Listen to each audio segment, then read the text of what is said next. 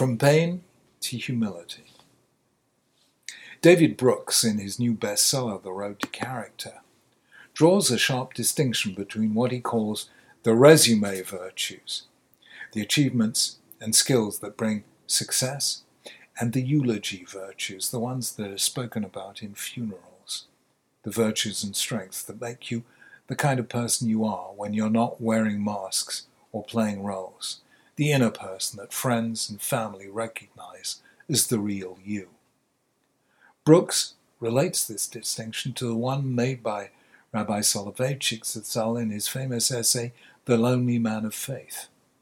There he speaks of Adam 1, the human person as creator, builder, master of nature imposing his or her will on the world, and Adam 2, the covenantal personality living in obedience to transcendent truth, guided by a sense of duty and right and the will to serve.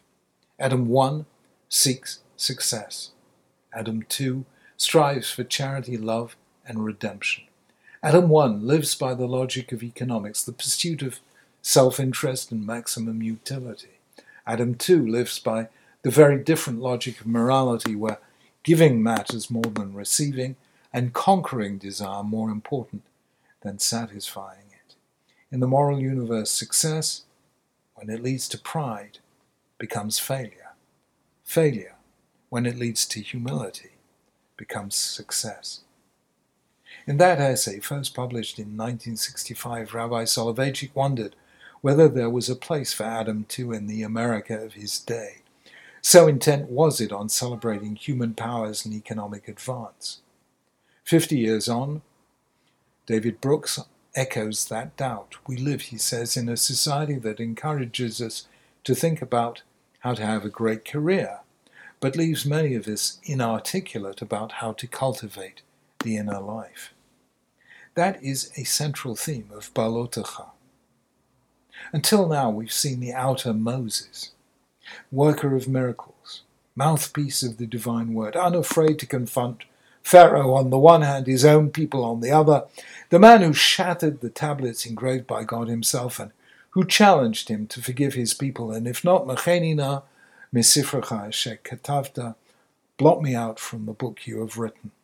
That is the public Moses, the figure of his heroic strength. In Soloveitchik terminology, that is Moses 1. But in Beha'alotecha we see Moses 2, the lonely man of faith. It's a very different picture. In the first scene we see him break down. The people are complaining again about the food. They have manna but no meat. They engage in false nostalgia. How we remember the fish that we used to eat in Egypt for free, and the cucumbers, melons, leeks, onions, and garlic. This is one act of ingratitude too many for Moses, who gives voice to deep despair. Why did you bring all this trouble to your servant? Why haven't I found favor in your eyes that you're placing the burden of this whole people on me?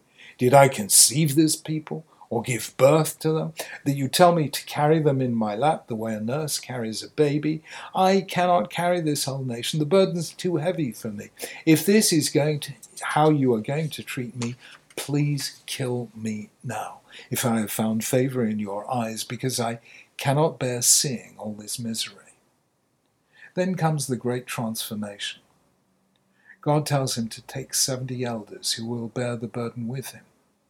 God takes the spirit that's on Moses and extends it to the elders. 2 of them, Eldad and Medad, among the 6 chosen from each tribe but left out of the final ballot, began prophesying within the camp. They too caught Moses' spirit.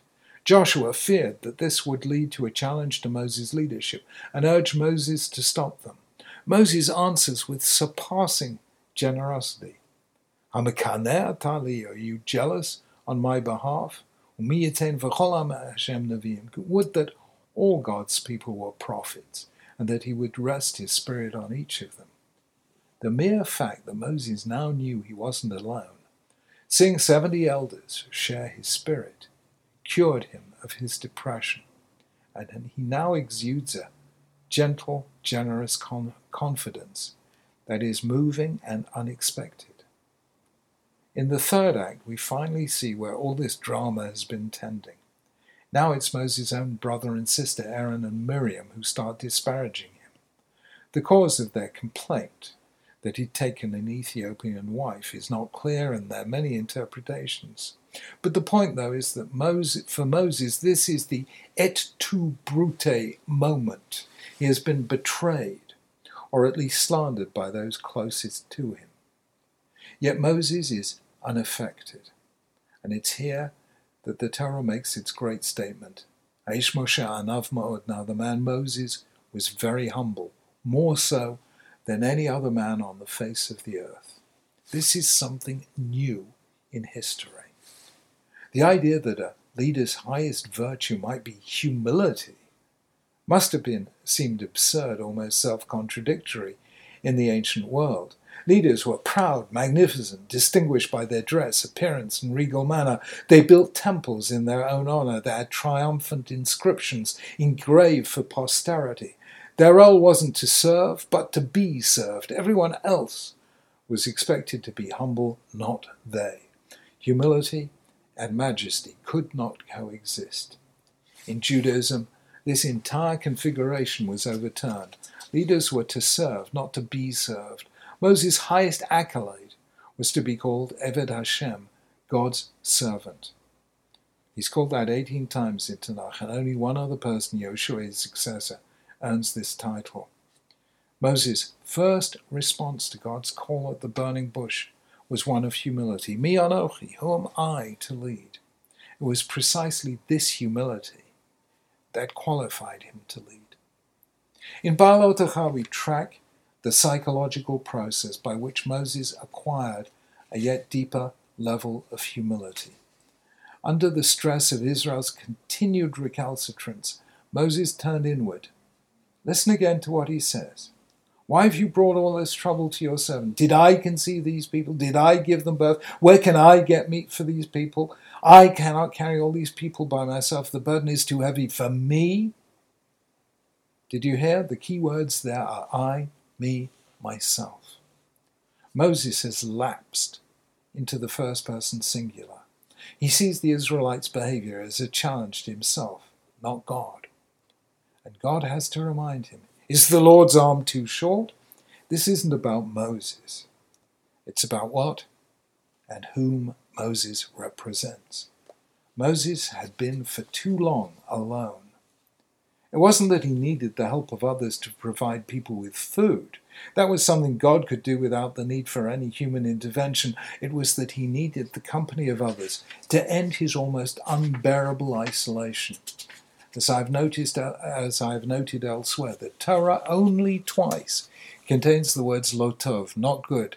Lo tov heyot ha'adam levado, it's not good for man to be alone. And when Moses is met by Yisro, who sees him leading alone, and Yisro says, Lo tov hadavar she'ata oseh, what you are doing is not good. We cannot live alone. We cannot lead alone. As soon as Moses saw the 70 elders share his spirit, his depression disappeared. And he could say to Joshua, would that all God's people were prophets. Are you jealous on my behalf?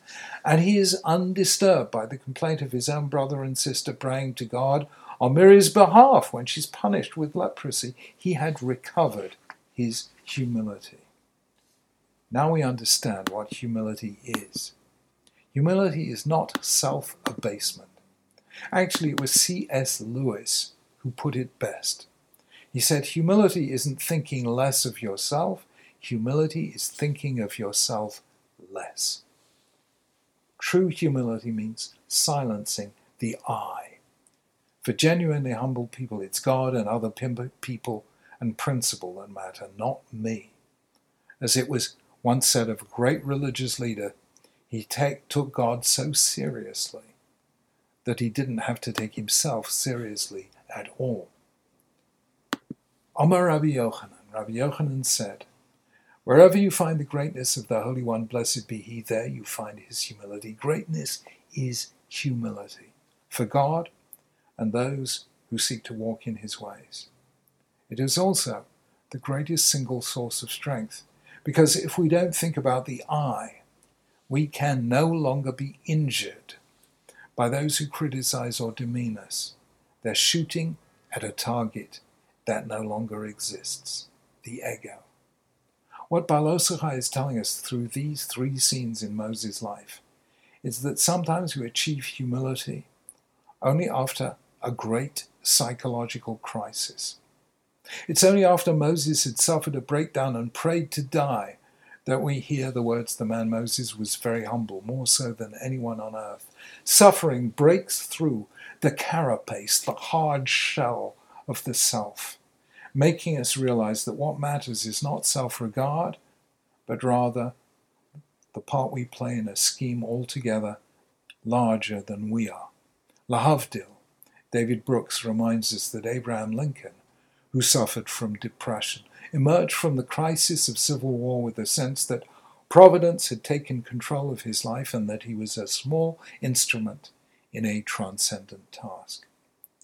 The right response to existential pain, says Brooks, is not pleasure, but holiness, by which he means, in his words, seeing the pain as part of a moral narrative and trying to redeem something bad by turning it into something sacred, some act of sacrificial service that will put oneself in fraternity with the wider community and with eternal moral demands.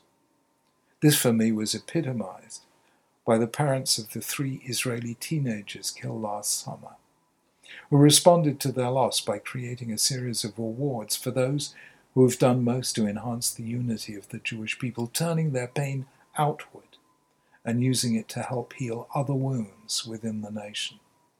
Crisis, failure, loss, pain can move us from Adam 1 to Adam 2, from self-centeredness to other-directedness, from mastery to service, from the vulnerability of the I to the humility that reminds us that you are not the center of the universe, but rather that you serve a larger order.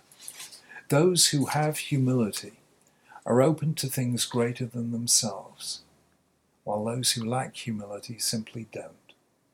That is why those who lack humility make you feel small, while those who have it make you feel enlarged.